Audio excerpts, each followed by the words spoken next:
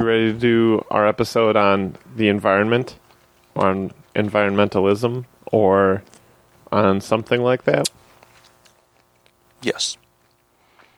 Cool. After I swallow.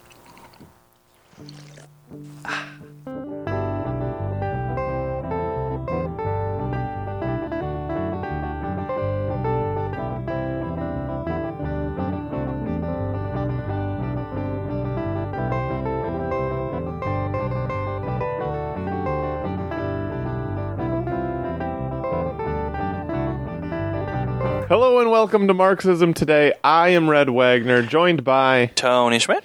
And today we are going to talk about capitalism and the environment.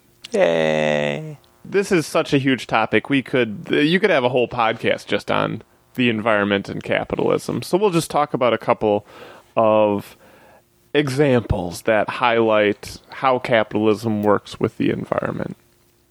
Works in quotes. Yeah, that's how capitalism interacts. How capitalism destroys the environment. Yeah. I'd like to start by sharing my favorite quote from Marx, or at least favorite so far that I've come across. It's, in every stock jobbing swindle, everyone knows that some time or other the crash must come, but everyone hopes that it may fall on the head of his neighbor after he himself has caught the shower of gold and placed it in safety.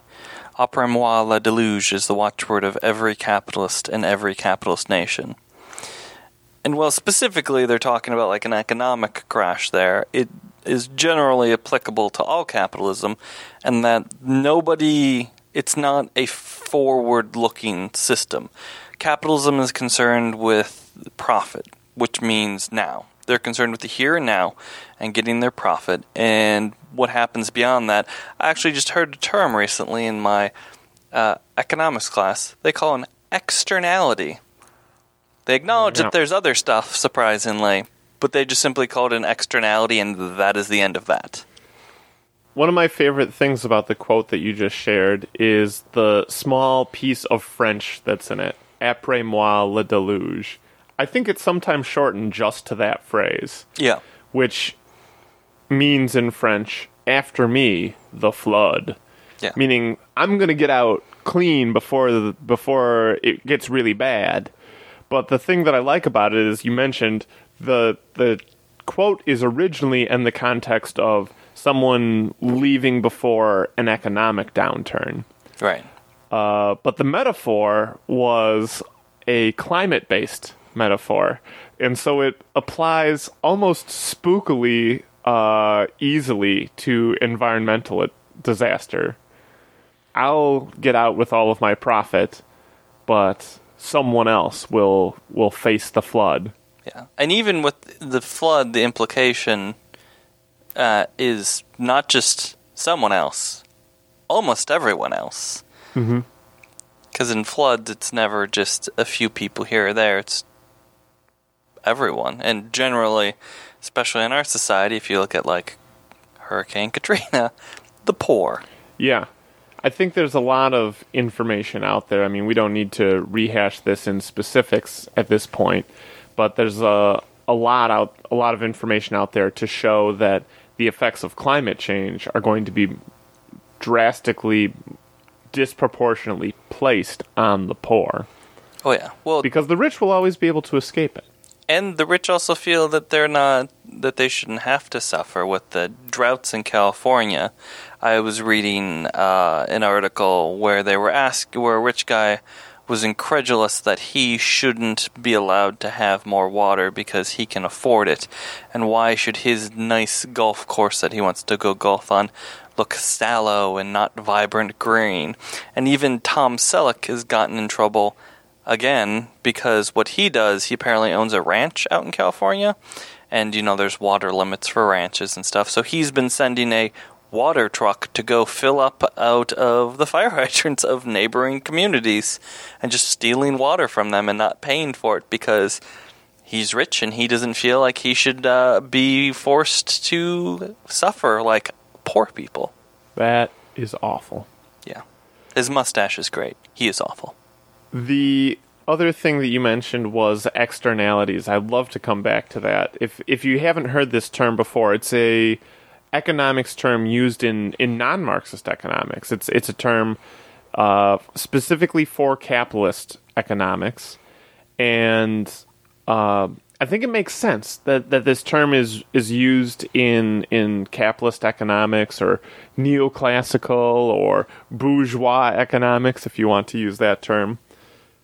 And it also makes sense that it's not used in Marxist economics, because Marxist economics is very much about the whole. Right. If you look at Marxism, it's almost bizarre how many things get pulled into Marxism. There's Marxism in anthropology, there's Marxism in economics, there's Marxism in ideology, there's Marxism in philosophy, Marxism in literature, Marxism in art, as we learned about with Colby very extensively in the last few episodes. Marxism, in its approach, is to include everything. Yeah. Whereas the mainstream economics is about separating. It's about carving out a space that's just for economics and doesn't look at other things. Right. It's about price and profit, and that's essentially it, because with such a narrow focus, they can ignore the other things and claim it's not part of their purview. And I feel like the term externality is the thing that opens up the door for that. Externality, let's give an example of one. I have some gasoline, I own a gas station, and you have a car and you decide to buy the gas from me to fill your car.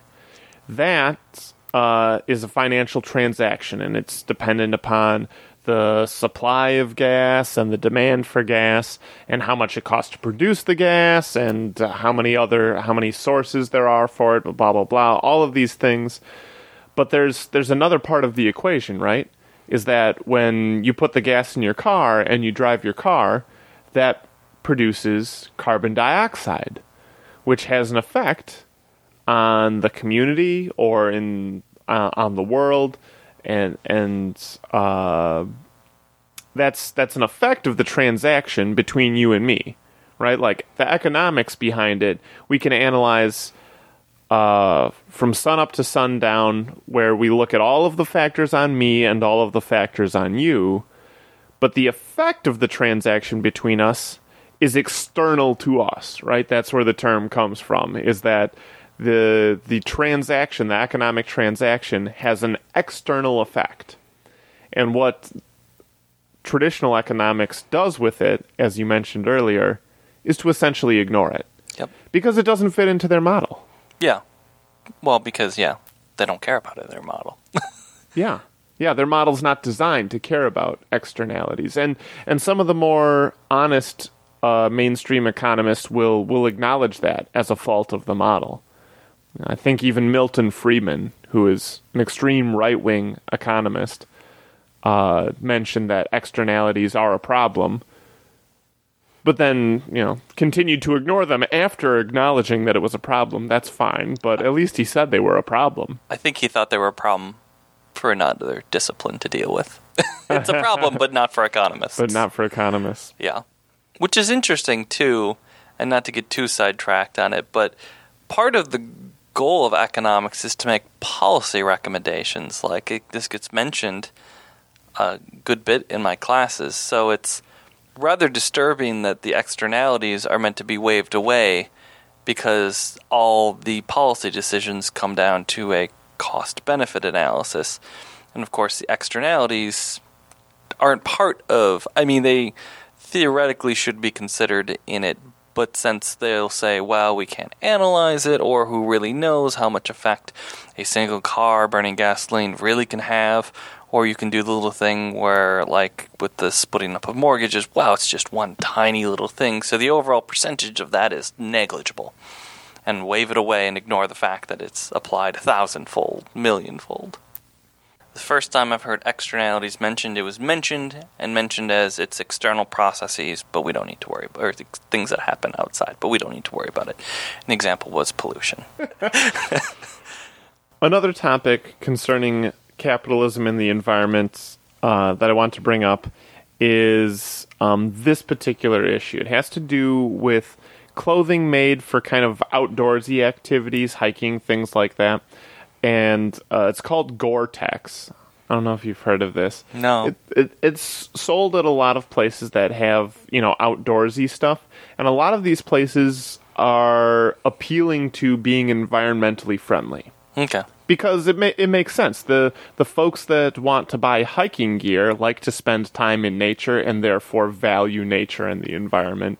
So it makes sense for these places to have that kind of marketing scheme. Right. A lot of the clothing that they make uses this thing called Gore-Tex, which is good for, not absorbing water and stuff like that. It's a good durable material that you can make hiking outdoorsy clothes out of. The problem is that recently they found that one of the materials used to make this is a pollutant, and it's being found in some of the craziest, most remote areas, in fields and lakes and streams, in large nature reserves, in like northern Norway, and places where you kind of expect there to be nobody and nothing. These hiking materials are leaking this thing called a perfluorooctanic acid. Perfluorooctanic acid. So they have fluorine and oxygen, and it's an acid. That's what high school chemistry tells me. Well, the octo, I think, might be 8. Maybe it has gotcha. 8 of something. I don't know, but the short term is PFOA, and I'm pretty sure I'm saying those letters right, so I'm going to go with PFOA. Anyway, this PFOA is being found all over the place, and now these companies have to kind of decide what they're going to do about it. Are they going to keep producing this stuff? Are they going to make something different? But what comes across to me, or what I think about when I see this, is the fact that this is set up within the realm of capitalism. So, like, if they do respond to it, for example, that maybe is a luxury that they have, or it's a luxury that we have as a people, that this happens to be an industry that appeals towards environmentally conscious people. And it's, the change, if one comes about, probably will come from their consumers pressuring them on this point. And that's fine, but the problem I have with it is we shouldn't have to worry about this kind of thing, and that it shouldn't necessarily take consumer pressure. Yeah. That when somebody finds a problem like this, and it's maybe when Gore-Tex was made, nobody knew of the problems with the environment. I guess it is causing some problems. But if when it was made, nobody knew that, well, that's fine. You're not always going to know everything at first.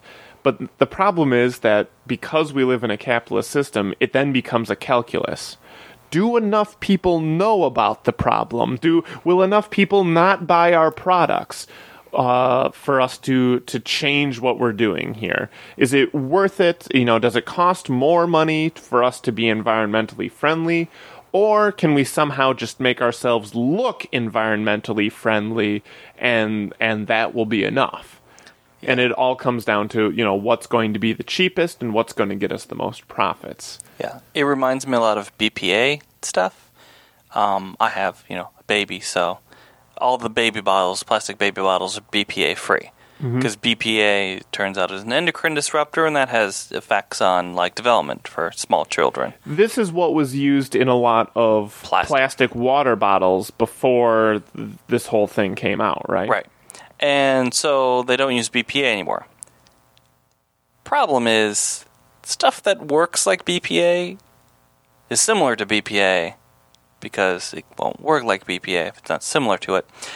And those are also usually endocrine disruptors, just ones that people don't know about. Yeah, it's BPA free and that's good, but then they're just putting other stuff in that they don't know about. So we use metal water bottles. So instead of cleaning up their water bottles or making them better across the board, what they've essentially done is said that there's no BPA. Yeah. But they've replaced it with something essentially the same as BPA. You've gone from drinking Coke to drinking Pepsi. Yeah. Which is, I think, one of the favorite analogies for socialists to make, even in the political realm. Democrats and Republicans, Coke versus Pepsi. This is the choice you get. Do you want this pollutant or this bought-off politician or this other one? I mean, I imagine that would be the same sort of thing, though, is that the Gore-Tex might decide to switch it out, but they either, one, aren't going to look at the thing they're switching it out for, or two, are simply just going to go, well, it's cheaper to just use this then, and then who cares what it does because it's not the thing people are worried about, and if it's a problem, well, we kick that can down the road. Because there's not an incentive for them to spend hundreds of hours researching, developing new materials that can have the same properties, but that can be sure, can be safe. I mean, it might take... It's the same problem with why they try and push drugs, because really that's the same way the process that everything that humans use and touch should go through is a rigorous process like they do for medication, where you have to prove that it's safe and show all the problems it can cause so that people can be fully aware, even though that process doesn't actually work like it should. But that's anything like this where it's you just and there are hundreds of examples of where that's a problem that people haven't done it. Leaded paint, leaded gasoline. Turns out, don't put lead in things, folks, unless it's something to keep radiation away. Chlorofluorocarbons, which incidentally were invented by the same person who decided we should put lead in gasoline. But there's all these things that we just use before we bother to look at the effects, and normally the effects come afterwards. And surprise, surprise, normally they're really bad for the environment, like chlorofluorocarbons or leaded gas. GMO foods? Do you want to talk about those? Yes, because I have a big opinion on this. Okay. Tell me your stance on GMO foods. I'm kind of a big science geek, and I will go with partially with the standard argument that you hear from people I really respect, like Bill Nye, Neil deGrasse Tyson, and that is, we've been modifying our foods forever. We've been crossbreeding, all that sort of stuff. I don't think GMOs on the face of it are a problem, because it's just another way to modify our food. The two big problems that I have with it are, one, how it's used, and Monsanto is a perfect example of that. They've genetically modified their crops so that you can spray Agent Orange on them, essentially, and kill everything. And turns out that those eventually evolve on their own anyway and become immune to that. And all that Agent Orange that gets sprayed everywhere, also, unsurprisingly, terrible for everyone and everything. And it's on the food that you do eat. So that's one of my biggest problems, is how it gets used. And then that ties in with my second one, which is what I was saying about, substituting products, is stuff like this just needs to be tested thoroughly before we use it. I have no problem with fiddling with genes to make it so that we can have corn that's more nutritious, that grows easier, because quite frankly, we can't feed everybody on Earth if we do not have these modified crops. They're necessary. We need to have bountiful food that can grow and be nutritious to everybody. Oh, there's one other thing. Disease. Having a uniform crop like corn is one of the ones that often is this stuff. If there is a disease that affects it, it affects everything, since there's no natural variation like there is. And that's how, evolution works on crops. Yep. The modifying of our foods on a genetic level like that isn't a problem as long as we test them and we make sure we're not causing all sorts of other problems with it. It's very interesting, because I wasn't sure if we were going to agree on this point. I think we largely do. I'll tell you my stance as well. When it comes to genetically modified foods, intrinsically, I agree, there's nothing wrong with genetically modified foods. So if we can make a tomato that resists disease and isn't going to get blight or whatever, or if we can make something that, a crop that needs less water, it's drought resistant, that would be wonderful. There's lots of great benefits that we can get from genetically modifying foods. However, the ways that the foods get modified is currently decided by corporations because that's who's doing the genetic modifications. And corporations believe in and depend on capitalism. So all of the modifications that we currently have are in support of capitalism, which means that they're going to be, we're going to get certain modifications, but we won't get others. For example, if somebody wanted to genetically modify a food so that it would grow cheaply and easily and be disease resistant, and anyone could put it in their backyard and get a bountiful crop of food with very little work, that might not be very beneficial to Monsanto, especially if it produces seeds that you could give to your neighbors or whatever. Like, that's not going to make Monsanto very much money if the seeds get out and all of a sudden they're just spread and everyone can just reuse the seeds from year to year or whatever. Right. Or maybe it's an annual or a perennial crop. You plant it once and it's just there and gives you food all the time. Which is why Monsanto makes it illegal to get seeds from their crops. Yeah. I want to kind of expand on the problem, because you brought up the problem too, is that especially when it comes to Monsanto, they're kind of the poster boy for this. They're the biggest one, or at least the most well-known. Probably there are probably some other chemical places that are in on this as well. I think they're definitely the biggest, though. Anyway, what you referred to as essentially Agent Orange is Monsanto's Roundup, which you can go and buy. It's their herbicide, right? I think that's what you were referring to. Yep. As a point of clarification, I'm not being glib about the Agent Orange stuff. Monsanto, I don't know if anybody knows what Agent Orange is. It's what was dropped on Vietnam during the Vietnam War to make it so that, like, the crops and the forests and stuff would just die. And it was developed by Monsanto for the U.S. government, or the U.S. military. And they adopted that to their weed killer. They took that as their base and turned it into their weed killer. So I'm not being glib when I say it's Agent Orange. It's literally Agent Orange. And there's a whole host of known medical problems that the U.S. military has denied about because of soldiers who got sprayed with that stuff as well. Well, what Monsanto did is they decided, we want to sell more Roundup. And so what they did was make a crop that was resistant to Roundup, so that you could just soak a whole field in Roundup to kill everything except for the crop, which is great, except for when you realize that Roundup is poison.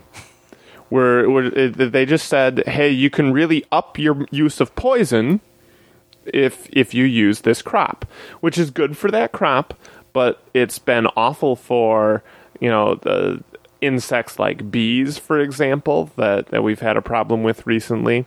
It's been awful for human health. Recently, I just saw this on NPR's Environment Report. There's a new study out to show that Roundup is causing all sorts of health problems because we're using too much of it. And they had Monsanto's response. It was responsible journalism. They asked Monsanto for a response, and Monsanto said, it's been thoroughly tested and we think it's safe. Now, it could be that, people make mistakes in science, and so it could be that maybe it is safe, and it could be that maybe it's not.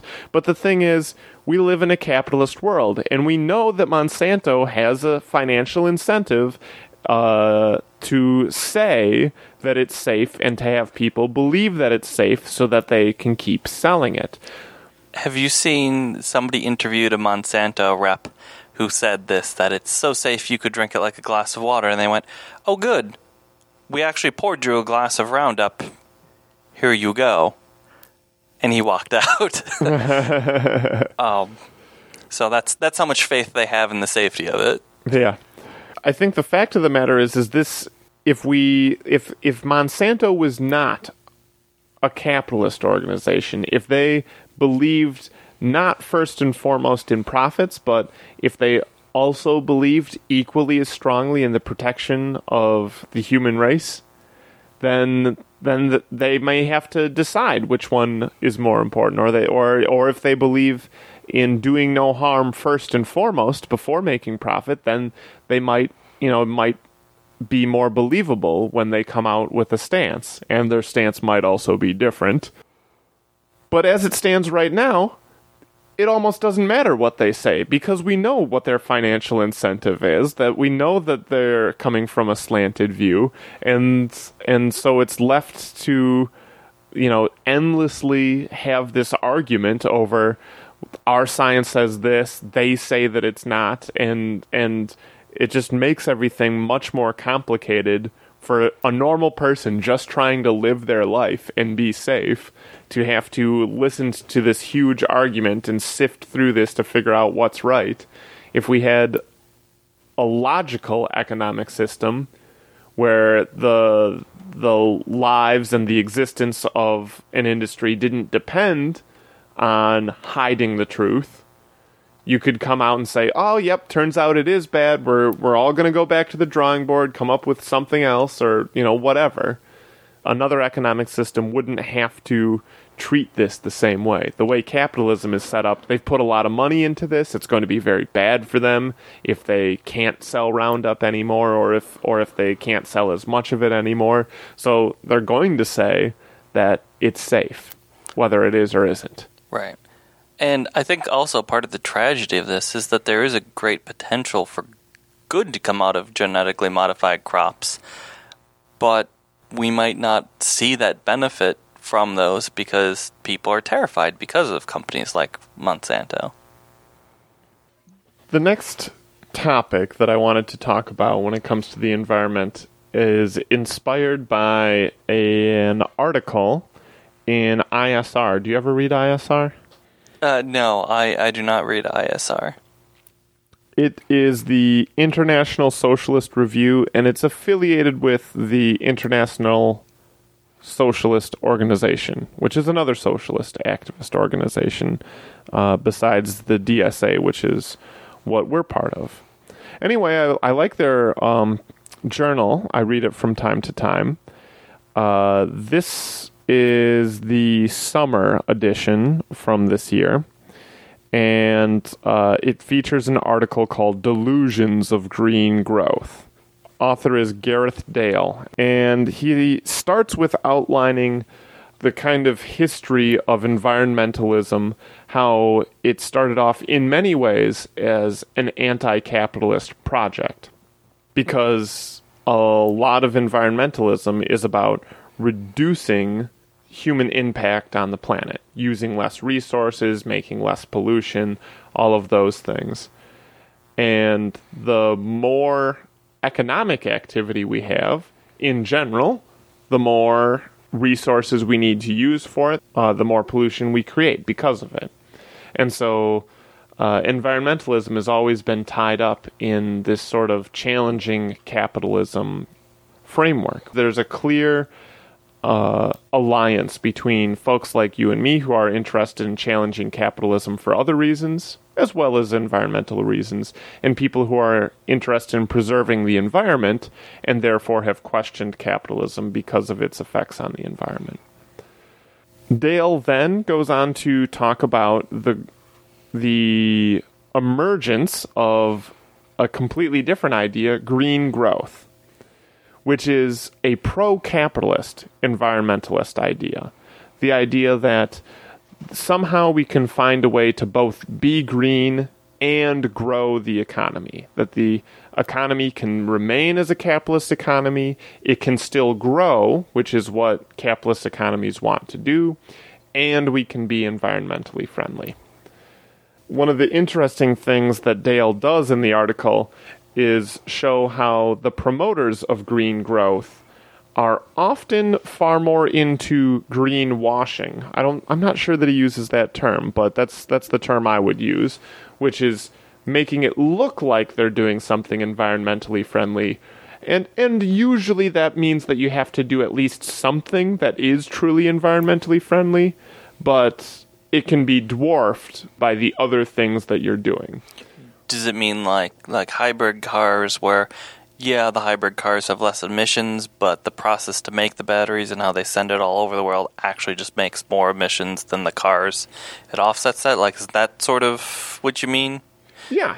I mean, especially when you consider if a hybrid car is running on electricity that you plug it in for, well, then that electricity is just as dirty as whatever was used to make the electricity, right? Which in most of the U.S. is coal. So it's a coal-powered car instead of a gas-powered car. Right. That's fine, but and I think it's an important step in the right direction. But you can't count that as clean green energy. Right. One of the things that they point out is South Korea has been a big player in green growth and has promoted green growth and been a leader on the topic in the world. Dale points out that the program that South Korea underwent was a little bit green, it had some percentage of green, but the vast majority of the green growth, quote unquote, program was actually a kind of Keynesian program. It was about, developing infrastructure. And there's an argument to be made for that. I think that there's a strong argument for Keynesian style development. But it's not what it says it is if it's claiming to be green growth, because it's not that green. It's a little bit green. But the point of that is to promote the fact that it's green. Don't tell people it's only a little bit green. Act as if the whole thing is being environmentally friendly, because that's what's going to make the population happy, because people are understandably worried about the environment. Yeah. Like the Energy Star ratings on stuff. Every appliance has an Energy Star rating to show that it's good environmentally friendly. But they've done tests where they've sent in applications for Energy Star ratings for things like gasoline-powered generators, and they really just sort of changed the way it was worded, how it worked, and it got an Energy Star rating because it was better for the environment. Dale basically goes through to debunk the entire idea of green growth. So the first part of the article is showing how in practice it hasn't turned out to actually really be that green. But it has been focused on growth, that's true. The argument that Dale makes from a Marxist perspective is that growth is essentially inherently not green. Growth requires a use of resources, that more resources must be used if we are going to grow. And I kind of wanted to get your opinion on this, get your reaction to it. That some economists might say that we don't need to. Like, this would be the green growth folks. For example, growth is just economic activity. If you break down, it's just more GDP. In other words, more people have bought more things. But the things that people buy could be, for example, a piece of music off of iTunes. If I pay money to download something, that's not really a physical material item. So right. it hasn't used up space. Now, maybe that's negligible. Use electricity. Yeah, but if I already have the computer, the GDP for the computer is the cost of that computer. And I guess the GDP for the electricity is the cost of the electricity. I don't know. If we just take if we isolate just the downloading, that might count as green growth. But then I also thought, well, it takes a lot of resources to produce, right? So they still needed, presumably, a recording studio to put that together. And if on the production side it still takes up more resources, then that's an issue as well. That's even if the commodity has no physical form, there's also the issue that the production of the non-physical commodity still may require a lot of resources. Yeah. I would say growth under capitalism is necessarily not environmentally friendly. Under capitalism, yeah, I would agree with him. Although, I don't know if he addresses in it growth under socialism, because it's not like socialism would necessarily be a zero-growth economy. even using like growth in the capitalist terms, because you would have to essentially grow as the population grew or shrink as the population shrinks. There, you just remove the requirement of growth, which capitalism always has, that it must grow.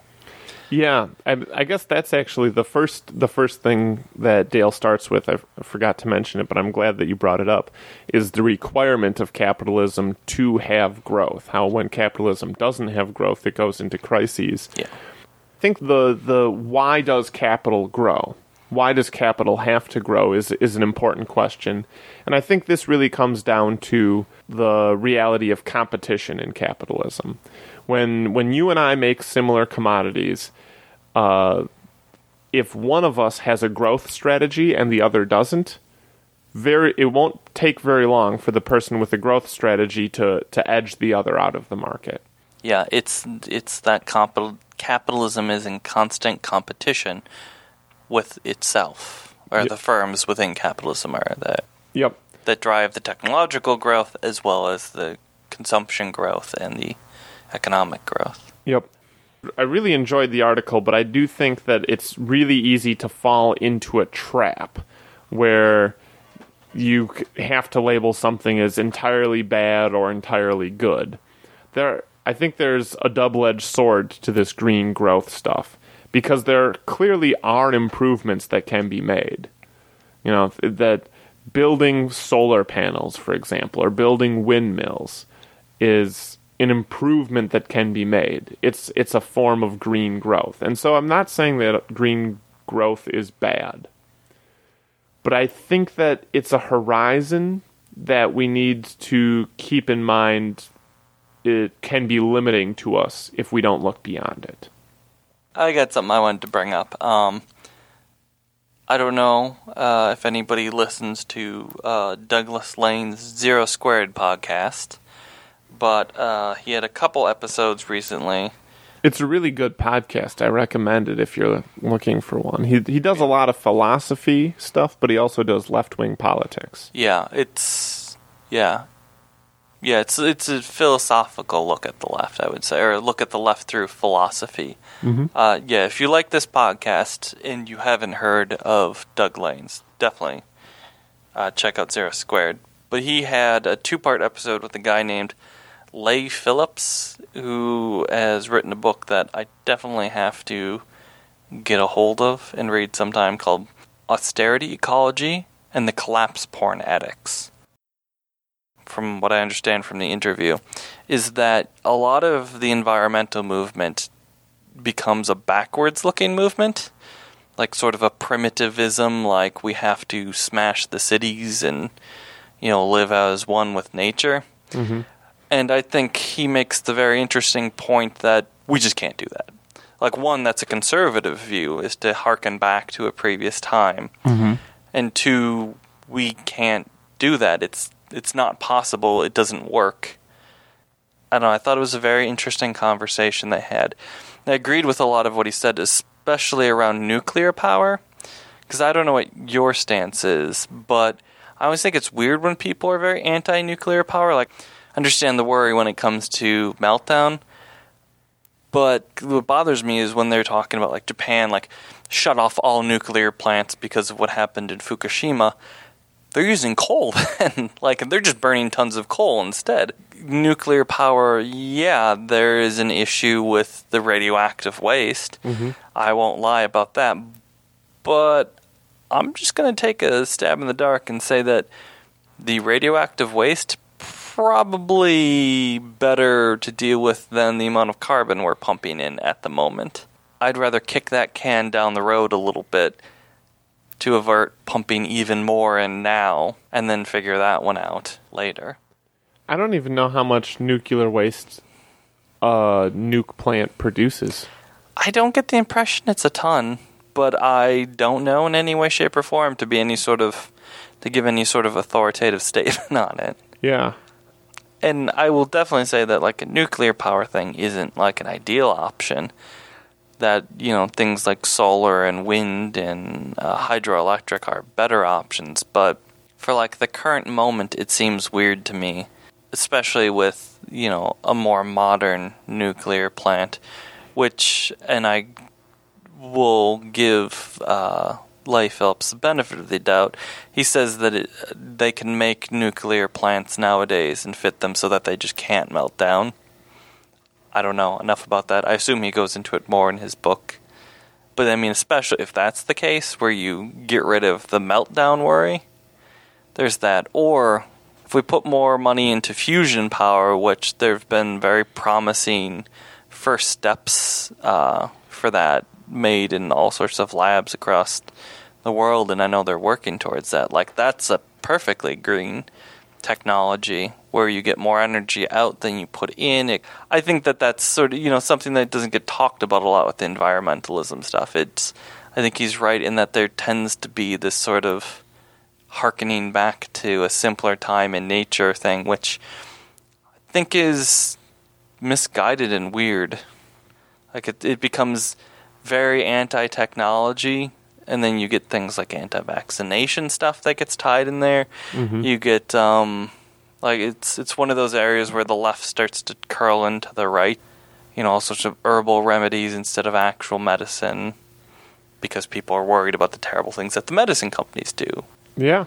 It's understandable why those concerns are there, for the reasons that we outlaid earlier, is when you have an industry based on maximizing profit, it makes sense to be suspicious of what they do. Oh, yeah. And it could be that what they provide is the best remedy, or it could just be that that's the most profitable one for them. And it could be both are the same or not.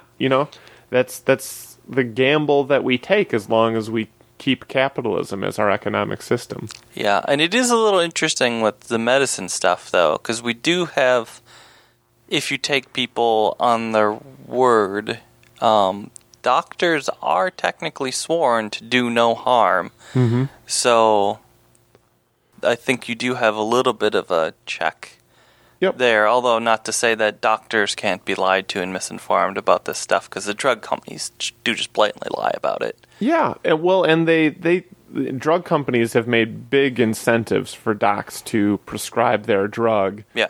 And the information that they give then, is a way for the doc to justify that. But the information given by the drug company, I mean, that's cherry-picked by that drug company to make their product look good for probably way more applications than it really ever should be used in. Yeah. Yeah.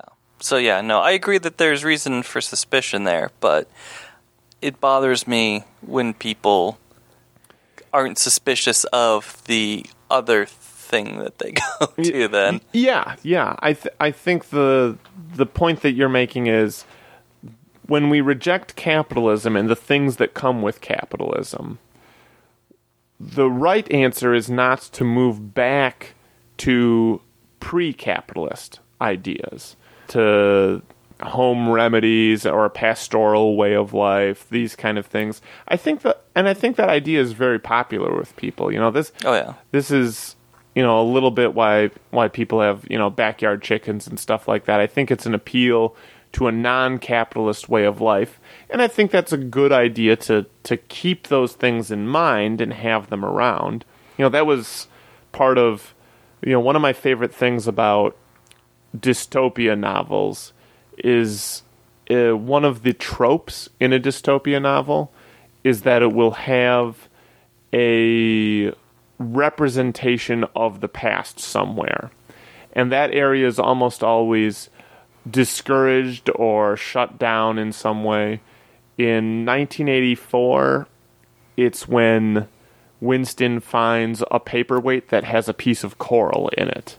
And the important representation is that it was a purely aesthetic thing that didn't have much utilitarian use. And that was inspiration to him, basically, is all it really ended up being. But it was the fact that he was interested in it was, a sign to the party that he was a traitor. And there are other examples in other dystopia novels.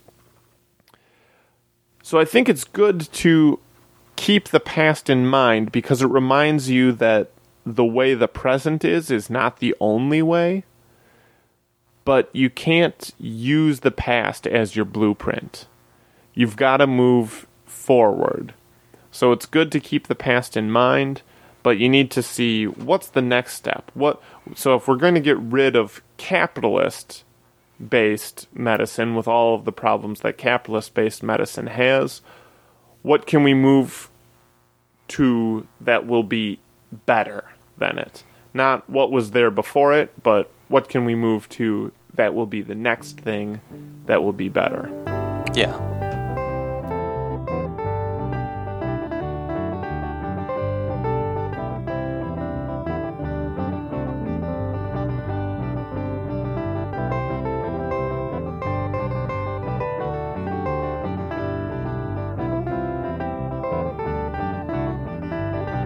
This episode is part of the Marxism Today podcast series. Marxism Today is recorded, mixed, edited, produced, and maintained by Tony Schmidt and Red Wagner.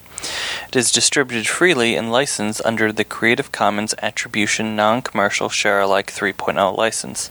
To find out more about the Marxism Today podcast, visit our website at marxismtodaypodcast.wordpress.com, where you can find archives of all of our episodes available for download.